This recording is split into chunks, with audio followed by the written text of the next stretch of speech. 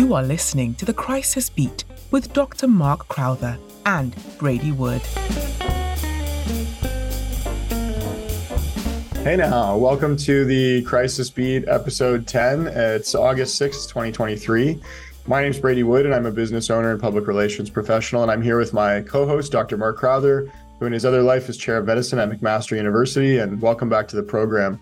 Mark, we're starting off, we've been just talking about your trip to Reykjavik, Iceland, and some volcano and earthquake activity while you were there. I didn't know if you wanted to tell the viewers a little bit about what you had experienced. Yeah, thanks, Brady. So first of all, hi, everybody. Sorry we've taken a long break. Life is busy at the moment, so we've been off for a while, but thanks for listening to those of you who do. Turns out we've got some people who actually have listened to every single episode, which we were surprised at. So thank you. I was away for 2 weeks. We did an environment destroying, unfortunately, trip to Iceland, and then did a cruise around Iceland. Beautiful country. Highly recommend people go. I would go in the shoulder season. I think July and August is pretty doggone busy. Take a jacket. It's cold. But stuff you'll see there you've never seen before. We had a earthquake that was pretty impressive for those who haven't experienced a real earthquake. Wakes you up for sure. And it was centered only 10 kilometers away from the hotel, so we got a pretty good shake out of it. And then shortly thereafter, a volcano erupted, which the Icelandic government, I think, is scheduled to erupt every summer to increase tourist traffic. Pretty impressive, although we couldn't see it because it's a fair hike to get to see it. But just even from the observation deck of one of the museums, you could actually see where it was on the horizon. So it's quite neat, quite close to Reykjavik and the airport. Anyway, highly recommend a vacation there if anybody's interested in going somewhere to see different stuff. Although there's no point in going there if you want to get a Disneyland experience, because the country only has 370,000 people. So it's for people who want to explore, but not somebody who wants to have themselves served hand and foot, as you might get if you're going to a resort somewhere. Awesome. And Mark, we talked a little bit about the comms you got on the island about the activity, the volcanic activity. I don't know if that, to me, it was interesting that you got such ready alerts. Yeah, it was quite interesting, actually, that talk about effective communications.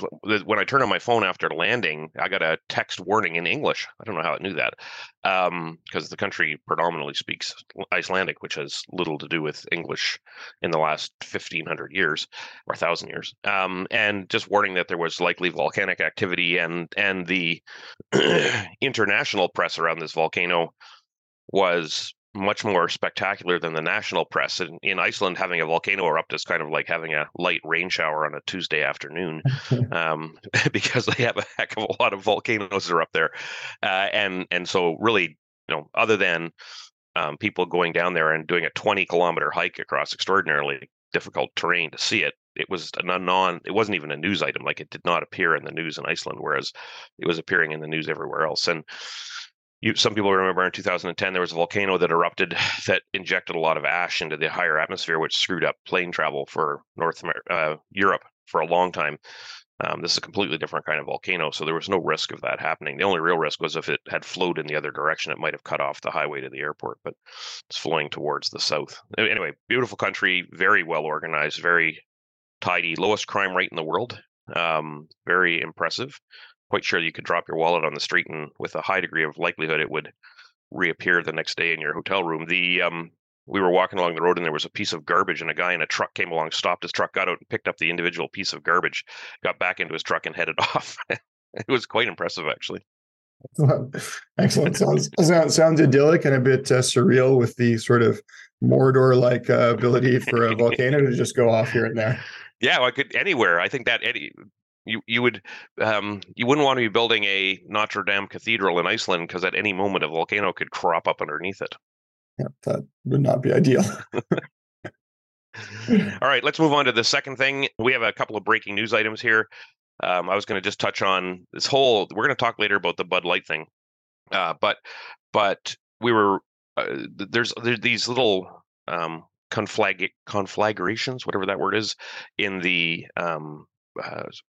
not personality, the wokeism war, I would call it, are bursting out everywhere all the time. This week there was one about incandescent light bulbs, and I think the US government has banned incandescent light bulbs, and of course this is causing a group of people to get all up in arms because they turn out to have a deep religious affiliation to incandescent light bulbs for some reason. Canada, I think, banned them years ago, and there was a little bit of a stink back then, but everybody's gotten used to the fact that you get better quality light that's way cheaper out of other forms of light bulbs. But interesting how that has translated again into the right-left divide in the United States, whereas in most places in the world, it's a complete, total 100% non-issue, and how these changes, which are probably unremarkable, suddenly become touch points in this culture war that's going on. And yeah, and so Mark, it's that's it. It's about tribalism. So what is the group? Do you know what the group that's seizing on them? What is their point? Is it just they do not want the change related to the light bulbs? Yeah, I think it's the government is doing something to me again, and it doesn't really matter what the government were to issue an instruction telling people to stop sawing off their left arms, people would go out with saws and saw off their left arms just to show that they were allowed to do it, I suspect. I don't think there's much logic in this. Right. Fair enough. And is there any government communications on this, or they're just saying this is happening and we've explained ourselves? Well, there's a general trend around the world, right, to eliminate incandescent light bulbs because they're extraordinarily inefficient, and governments looking to try to reduce electricity consumption and reduce carbon generation have moved rapidly to get rid of incandescent light bulbs. They are also very old school insofar as like the manufacturing capabilities have been reduced, and again, I think in the same way that certain countries in the world have been unable to eliminate the lowest denomination coin because people have a weird affiliation to the penny. This is another manifestation of that. It has very little to do with logic. I don't know that there's any benefit to having an incandescent light bulb in your house compared to having a different kind of light bulb. That's fair. And then, Mark, we also had a bit of a chuckle and wide eyes about this issue with I guess it's called Shein, which is SHEIN, the fast fashion clothing manufacturer. So we missed this one on the last episode, but in June they had invited influencers to come to China to explore the quality of their factories, and it was obviously a large sort of dissimulation exercise wherein they were shown kind of idyllic circumstances, these influencers, and allowed to interview select individuals in the company. And as it turned out, this all looked like it was a large PR stunt that involved the government, and many of the influencers have taken a lot of flack for this. So we'll circulate the New York Times article with our summary of this episode, but that was also one where you see the peril again for an influencer in their affiliation with certain brands and their behavior, and certainly would have an impact on revenue. So interesting case, but also funny to see, well-meaning probably Americans used as, again, what the communists used to call the useful idiot, like bring them in and have them effectively think they're doing one thing, but achieving something else in this case, which is to legitimize what might be very exploitive manufacturing practices. Yeah, it'd be worth doing a whole. I don't really understand the influencer subculture at all. But Brady, I know that you've done some work with influencers and have helped people to become very successful in that domain. So it's probably worth actually doing a whole episode just talking about that culture and how it works, because for many of us, it does appear to be completely unlinked from reality in an odd kind of way, insofar as these people are paid large amounts of money to do something which I think is pretty intangible, which is to try to change people's opinion. But clearly they're very good at changing people's opinion because it's become very, very expensive investment for brands to buy influencers. Yeah, I think they each, those that with large audiences, they effectively they're able to narrowcast in some cases to very large audiences. And that is actually quite valuable, because it also has a bit greater legitimacy when they endorse something when they're known and they have trust with their public. So you can see where that has a great impact on the bottom line when someone that you like to watch or get advice from says, hey, by the way, you should use this paint, or you should use this beauty product, or you should buy this car. It just resonates differently, in the same way almost that earned media resonates differently. So if a brand gets coverage by a newspaper or by the news outlet, that has greater legitimacy and is probably worth more money to the brand than an ad that they paid for. So similar effect of the influencer, and maybe more powerful because of that narrow casting and almost feeling of direct relationship that people have with these people. Yeah, I'm just looking here at there's a social media channel called Twitch, which probably the large majority of people have never even heard of, which I know a bit about because of my video game stuff. And they're talking about the 10 of the richest Twitch streamers. So the one who this website ranks as being top has 18.5 million followers. So you can see the value if you want to sell your type of paint, as you just said. Getting that person to mention it is likely to lead to a sudden boost in paint sales for your product because it is such a targeted audience, right? Yeah. You develop this weird relationship with them. Absolutely. And then I guess on the side of the influencer, well, you mentioned paint. There's a young guy from Toronto, Callum, who does these spin paintings. I'll just let me just see who I can. Callan Schaub. He's a guy who does these large canvases with paint, but then he's attracted a following, and now he is explicitly mentioning what paint he uses and has discount codes and things like that. So even though not germane to how he primarily makes money, it's also when you start to gain an audience, it seems quite logical that if you have that opportunity, take it. I grew up, I don't know about you, Mark, but I grew up in the 90s, dating myself a bit here. And it was like the time of grunge rock and stuff. And like being a sellout at some point was seen as like the highest insult. A sellout would be someone who did collaborate with corporate interests. And it just strikes me how much the pendulum has swung for practical reasons. I mean, ultimately, in a capitalist society, it makes more sense to accept money than not on some kind of strange moral ground or some sort of feeling that it's undignified to not accept the money or to accept money from corporate interests. But that is a wild phenomenon to swing from it being completely uncool to be a sellout to even the most respected bands doing collaborations with other corporate interests. Really strange. Totally agree. Quite weird, but obviously a lot of money to be made. If you're a 22-year-old, otherwise unemployable person who suddenly has 18.5 million followers on Twitch, who blames them for making as much money as they possibly can? Agreed. All right, let's move on to our standing item of the privacy tour and our good friends, Harry of Windsor and Meghan Markle. What's the update? I swear someone's going to knock on our door and say that we're covertly a Prince Harry and Meghan Markle podcast, even though that's not the intent.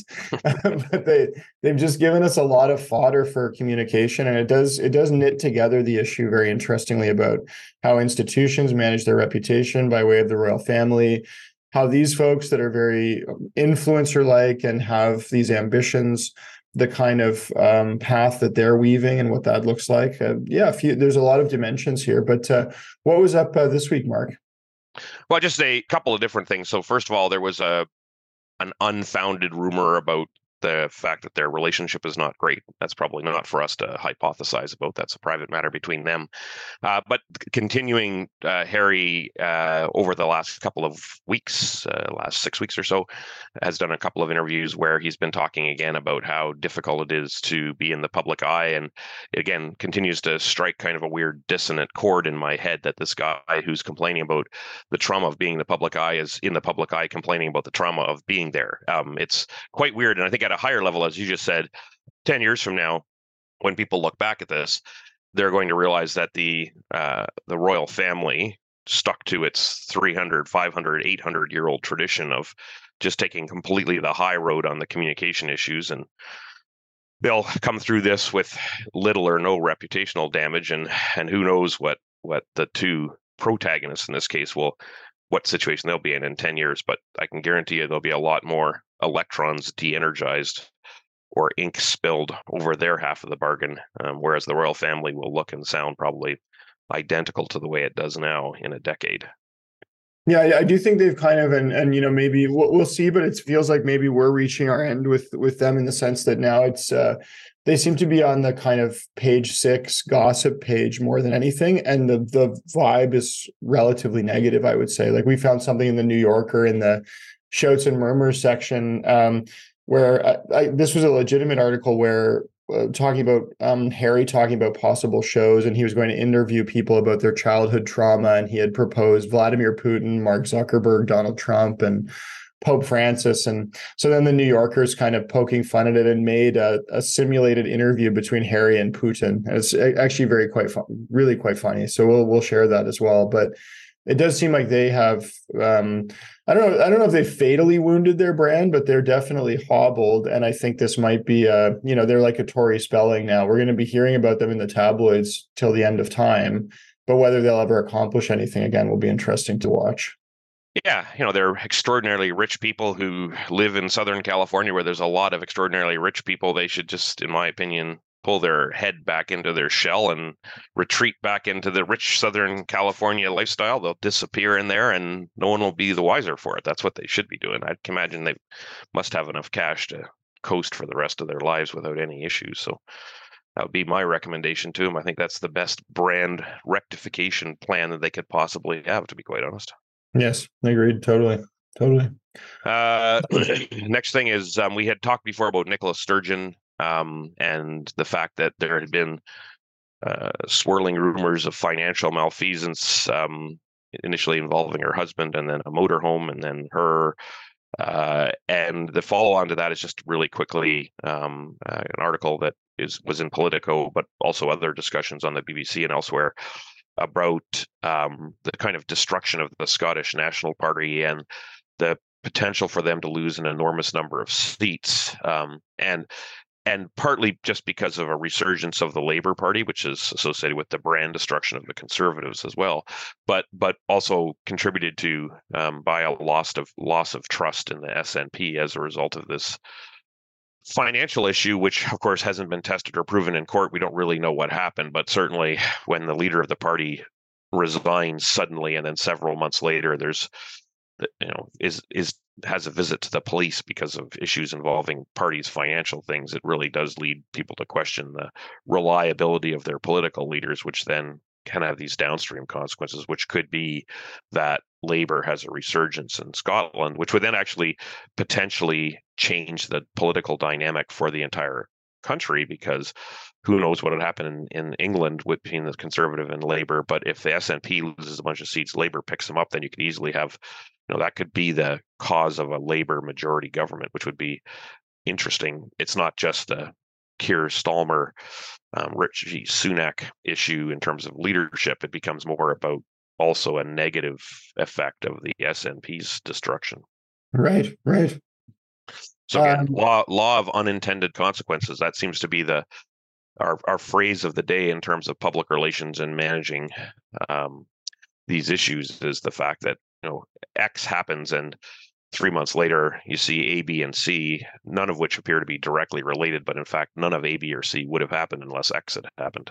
Yeah, I think that characterizes many of the cases we're looking at today, including our big one on Bud Light. But I'll go back to the Nicola Sturgeon too. I mean, for the viewer's reminder, it really did feel like the fraud that was the potential fraudulent activity that was committed here was such low stakes as well. But any more clarity on that, Mark? And since no, there's been really nothing that I've seen in the news media. But again, it's to be quite honest, it's less than £1 million, which is small potatoes considering now what we're starting to see is the shakeout and Scottish independence vote has gone off the table, it looks like, again, as a result of this. It really has had an enormous impact, and you really wonder, like, I'm sure that Nicola Sturgeon, as many retired leaders has an opportunity to do the $20,000 a night talk and make enormous amounts of money the femtosecond they retire. I would say that if I could give piece of advice to somebody who's that prominent, it's keep your hand out of the till after you retire. Yes, that's for sure. Or just in general. Yeah, but once you retire, the till is yours for the rifling, because you're not going to be subject to the kind of review as long as you do it legally. Yes, legally is the key. Yeah. All right, let's move on to the big one. So Brady, I think you're going to do the overview on this, and we're going to be very careful to not uh, put any value judgments into this discussion. All we're going to talk about here is just kind of from the crisis management perspective, what's happened. Yes, absolutely, Mark. So we're talking today about Bud Light and its affiliation with Dylan Mulvaney, the influencer, and how that's affected the brand. So Bud Light's sales have slumped, I think, something close to 30% now. So we're going to dig in on that. These were events that kind of started in April of this year. And just a bit of a recap. So Dylan Mulvaney is an influencer and a Broadway performer, and she had been in the Book of Mormon and some other high-profile sort of New York theater.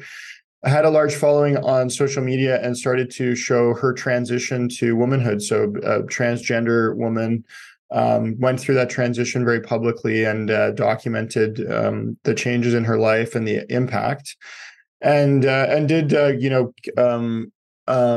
did sort of she'd already courted controversy with conservatives in some ways. So I think that she became a favorite of Marjorie Taylor Greene to kind of try to have some public friction with. So very much someone actually involved in some of these U.S. culture wars as well, where we would say there's some very right-leaning folks that are very against transgenderism being popularized or celebrated. And then on the other side, there are folks who believe that this is strictly a matter of justice and human expression, and it contains a very deep sense of a human rights issue that is important. And so those two forces, so like the abortion debate and others, there's this like explosive kind of friction there. And so Bud Light, I would say, in my opinion, this was sort of well, I think we'll talk about the calculations that they ran, but this to me just seems like it might have been some naive bandwagoning around LGBTQI brand affiliations. So they basically had a contest. I don't recall what the contest was about, but effectively there were some pride like gay pride or LGBTQI pride based products that Bud Light was going to put out in celebration of Pride Month or something like that. And Dylan Mulvaney became the face of that, or was at least affiliated with the brand through that, did some posting. And of course, this attracted angry conservative backlash. So and this is the part where I think it's predictable, based on Dylan Mulvaney had already been involved in kind of had attracted negative conservative backlash. So I think that part was predictable. And then the other thing that I can't quite get over is why Bud Light didn't know itself better, in the sense of who its core constituency was, or did they not care and thought this was an issue of justice that they should do this promotion? But anyway, so what ended up happening was that there was a lot of chatter online, a lot of negative conservative news about it.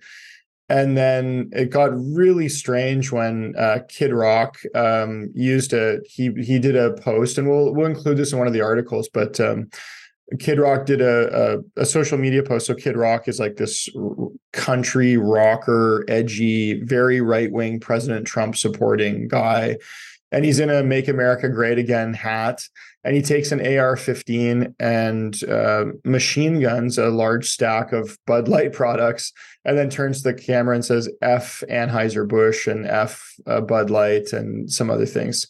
And then that attracted a new kind of Twitter storm, because, an AR-15 has been used in a lot of mass shootings. So then you had left and right and gun issues. And anyway, Bud Light, I would say, was in the middle of something that did not probably look very good on the brand in general.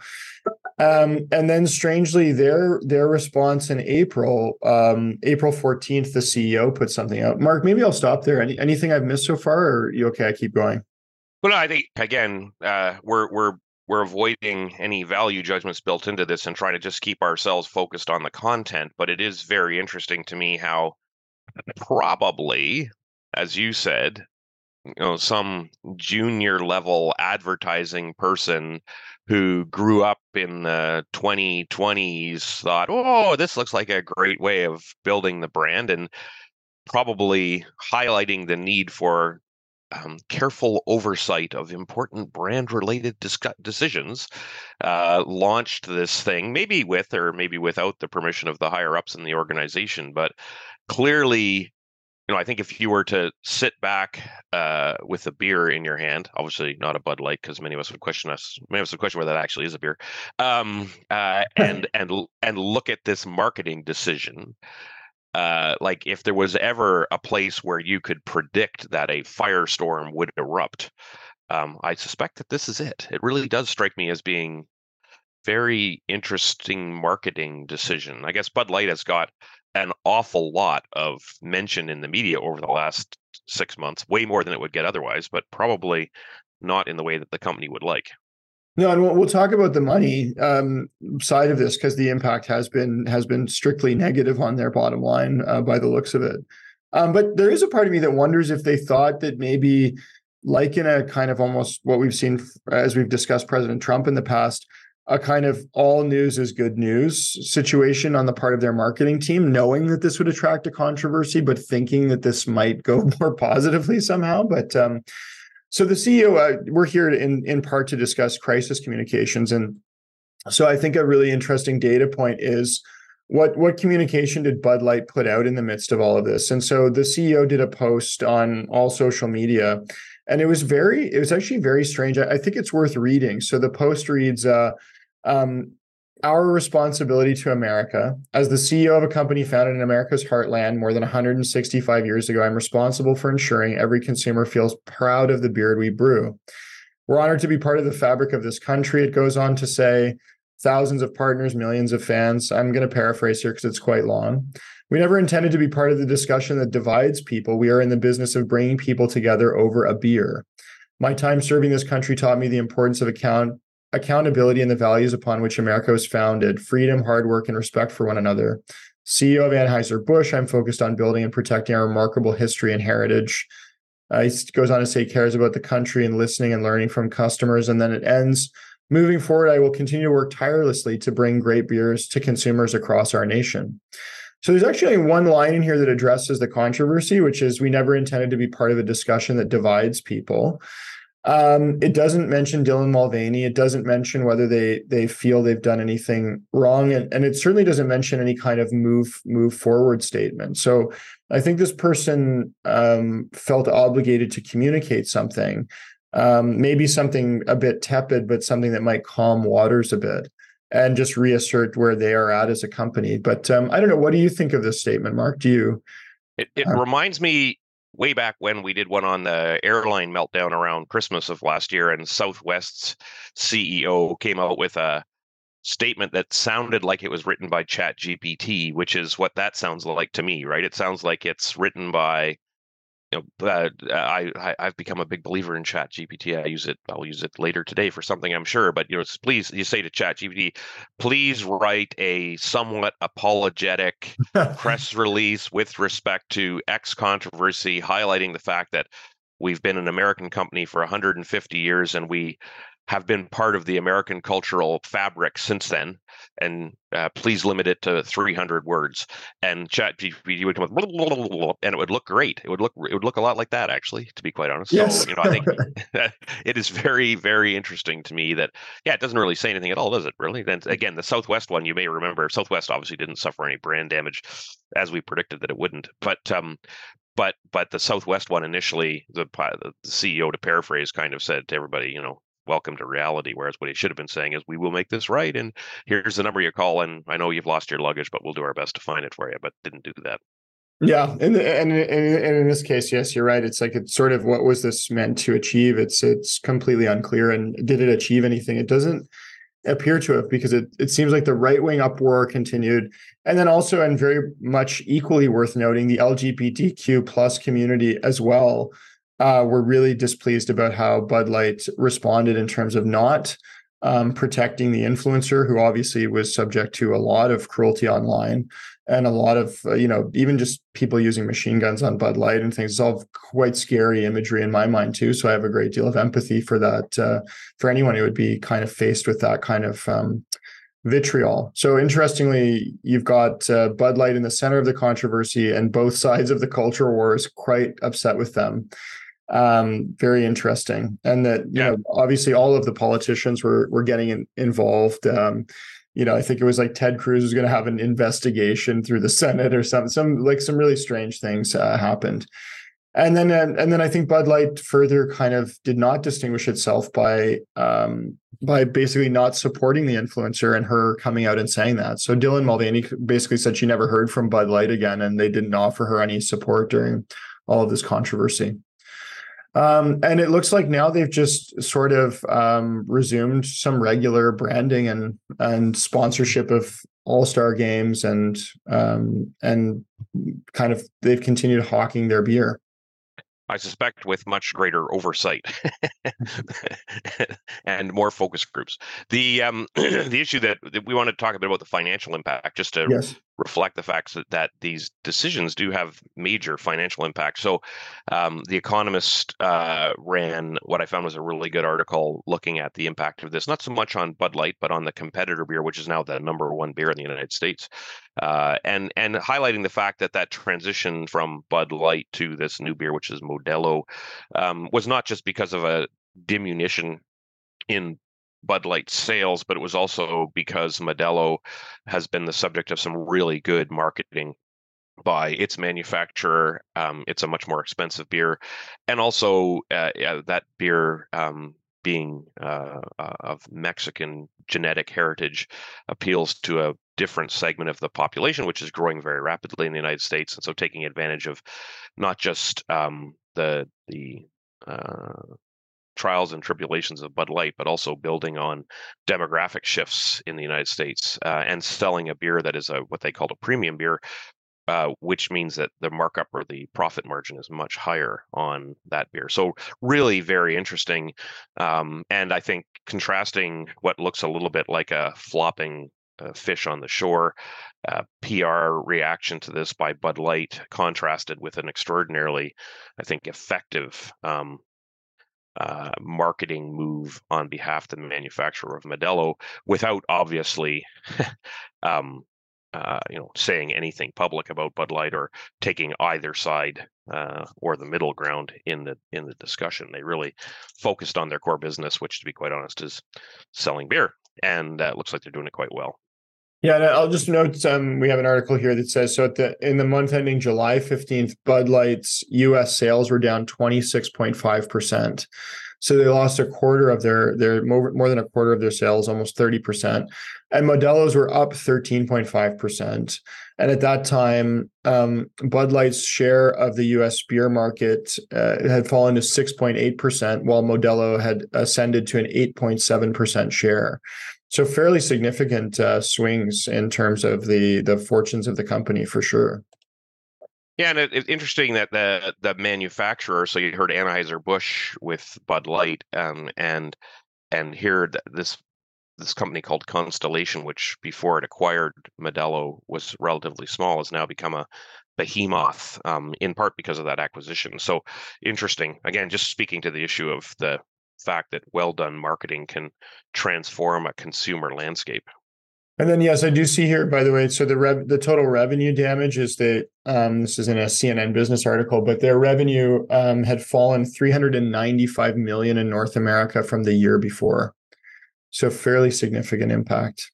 Yeah, for sure. And again, probably comes out of a series of decisions made on a Tuesday afternoon in a Zoom call in some subsidiary part of this enormous enterprise that has led to this huge fallout.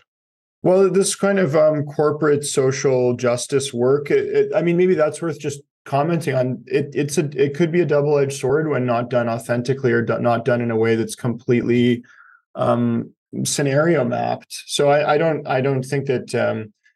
I think, but personally, and I know we're not to moralize, but obviously, I think that people should be able to work with whoever they'd like, provided that person's not doing something wrong. And so to me, the affiliation with the influencer and the impetus behind it, clearly on some level, like well-intentioned, although maybe cynical in the sense if it was bandwagoning on kind of corporate social justice kind of work.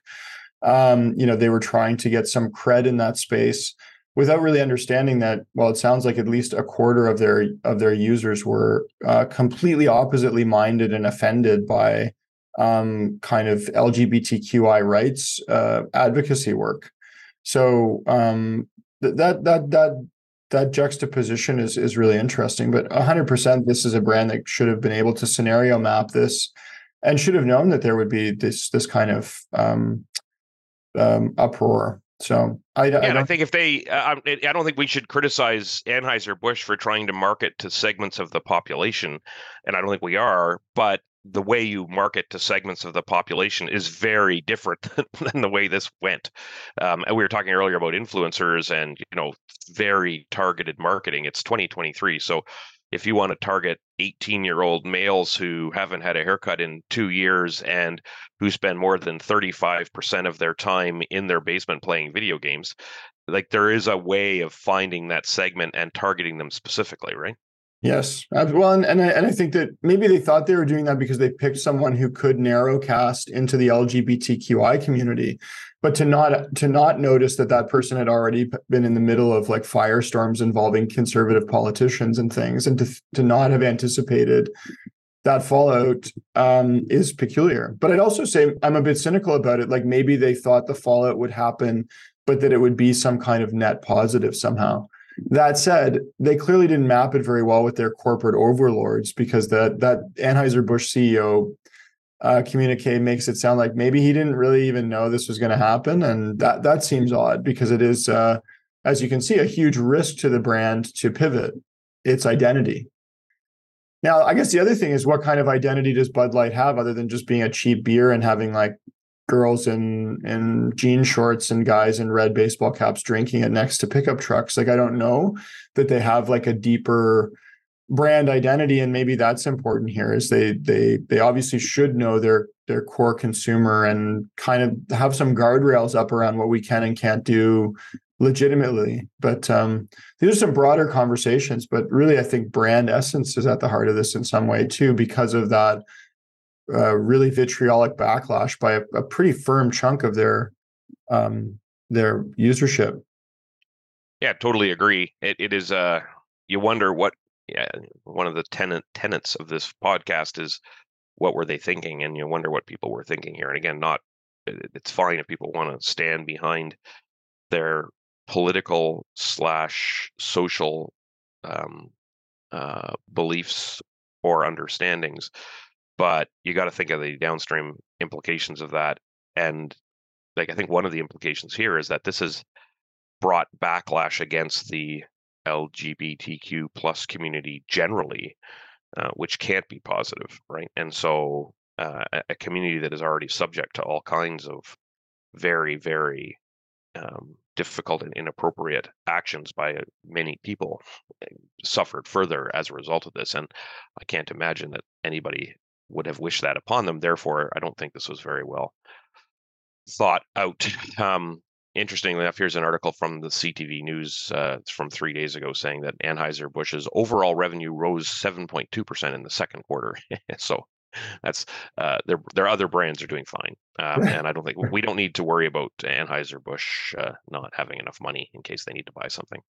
So, Mark, something we often talk about is like, what are some best practices or things that can come out of our work together here on the crisis beat? And so one thing that just kind of occurs to me as we're talking is, if brands don't have this, they should, and that's some kind of decision-making tree for marketing initiatives. And I think that anything that might be public-facing that could affect the brand should, have the eyes of senior leadership on it and meet with some approvals. And the approvals, I've signed things off on the side of my desk, not probably watching them carefully enough at certain junctures in my career. But at some point in my career, I ran a large, it's a Canadian brand, but a chain of consumer-facing shops, essentially. And, I kind of would always know exactly what was going on, and probably just because of the phenotype that I am and the threat ganglia that I have, would have kind of detected these things. But I think some kind of formal decision-making matrix for marketing is not a bad idea, like a checklist of questions like, could this have ramifications on social justice issues? Could this have ramifications on issues of race relations, et cetera, before folks put out these ads. Because, we could probably do a whole episode on comically mistimed ads by brands that have had damage in this way, where we'd all look back and say, that's a relatively predictable outcome. Yeah, I think that's completely true. We've talked repetitively about the fact that, we see companies immolate themselves regularly, and many of those immolations are due to essentially non-adaptive responses to an acute stressor. And our recommendation has been to be prepared for those things before they happen, so you're not learning about them while it's rolling out in front of you. This is part of that. I will say that in the Faculty of Health Sciences where I work, a couple of years ago, we hired a professional communications person, and Brady, you're aware of some of the background of this, and she's done, I must say, a remarkable job at doing exactly what you just said, which is to intercept any mission critical communications and just vet them and make sure they're consistent with our brand identity and with what plans are going in terms of promotion. And I don't know if she's ever said no to something that we've proposed to do, but having the knowledge that somebody who has a different skill set than we have, who's looking at the downstream impact of these things, it's actually really reassuring, because I think it has dramatically reduced the likelihood that we're going to do something stupid. Mm-hmm. And we would be very prone to do stupid things because we are not marketing professionals by any stretch of the imagination. No, and this is one of those cases, and your example there too. Like this, I used to have a very kind of disparaging view of PR and marketing in a corporate environment. I used to think that these were like kind of the fluffy disciplines, and it's sort of mistakes in that realm and a lack of really deep knowledge and professional competency can put a brand at such extraordinary risk. So I think that this is a good reminder. Like, do not be flippant about your marketing. Do not be glib. Do not think that it's any less serious than finance or risk mitigation. Like, it is really due the scrutiny and shrewdness that you apply to every dimension of your business, for sure, because it can cost you the whole thing.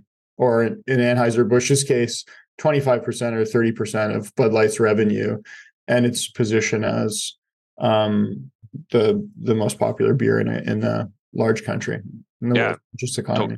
Totally agree. Brady, we should probably think about wrapping up. Just one thing that we didn't mention today in our summary is that our good friend Elon Musk continues to be the disruptor of the galaxy with the rebranding of the social media platform formerly known as Twitter in a very mysterious move. I've said repetitively, I'm not sure I've said it on this podcast, but if you can land rockets after they go into space and you can design a car company which nobody believed would be effective and now has the number one selling model car on the planet, you should never be underestimated. So it's been very interesting to me to read about the rebranding of Twitter and trying to figure out exactly what's going on there. But I would just make all those people who are predicting the imminent demise of the brand formerly known as Twitter to just think hard about the person who's behind this and the fact that he has a very good mind for marketing and for product development and for product articulation. Yeah, this is an interesting one, Mark, and I think Elon Musk is certainly due an episode or two by us if we can actually wrap our heads around what's going on. Because at the same time, we've got like the Starlink thing going on as well. So some governments and including the US, are quite concerned that Elon Musk has effectively engineered complete dominance of the satellite. He has the most satellites on the planet under his control, and he's at will removed access to Ukrainian forces at some points of Starlink sort of willy-nilly. So he's got immense control as an individual. It reminds me of Iron Man, when in the first Iron Man or the second one, where effectively the US government is concerned at the autonomy and power that one person has holding the keys to that suit. And there's some parallel here for sure. And then there's also, he's going a competition platform to Facebook Live called X Live. They were demoing, and he sort of gets teased a lot by the more left-wing media because I guess he was lifting weights in a video to promote their development of X Live. But yeah, no, I think you're ultimately correct, Mark. There's some kind of long game here, I expect, on Twitter and X.com. I've read articles that suggest that he'd like to do an everything app in the style that they have in Asia, where it bundles a whole bunch of functions under one app. This is more common in China. We haven't had kind of the super app take hold here yet, but I can certainly see potential for that as well. So it is one of those things where I think Twitter, we've got to probably give it a year or two to find out what the actual end game is, if there is one. But I'm more leaning on your side, Mark, that this isn't a person that he's hit too many like globally important home runs for this to be accidental luck at this point. Yeah. I was. It's actually really interesting reading about the ascendancy of Tesla and the fact that the Model Y is now has displaced, apparently, according to the news, displaced the Toyota's Camry, Corolla, sort of international decades-long dominance for car sales. And it's an electric car, for goodness sake, which is really very interesting. And we were at a friend's house last night, and they just bought a Y. And like, I don't know anybody who.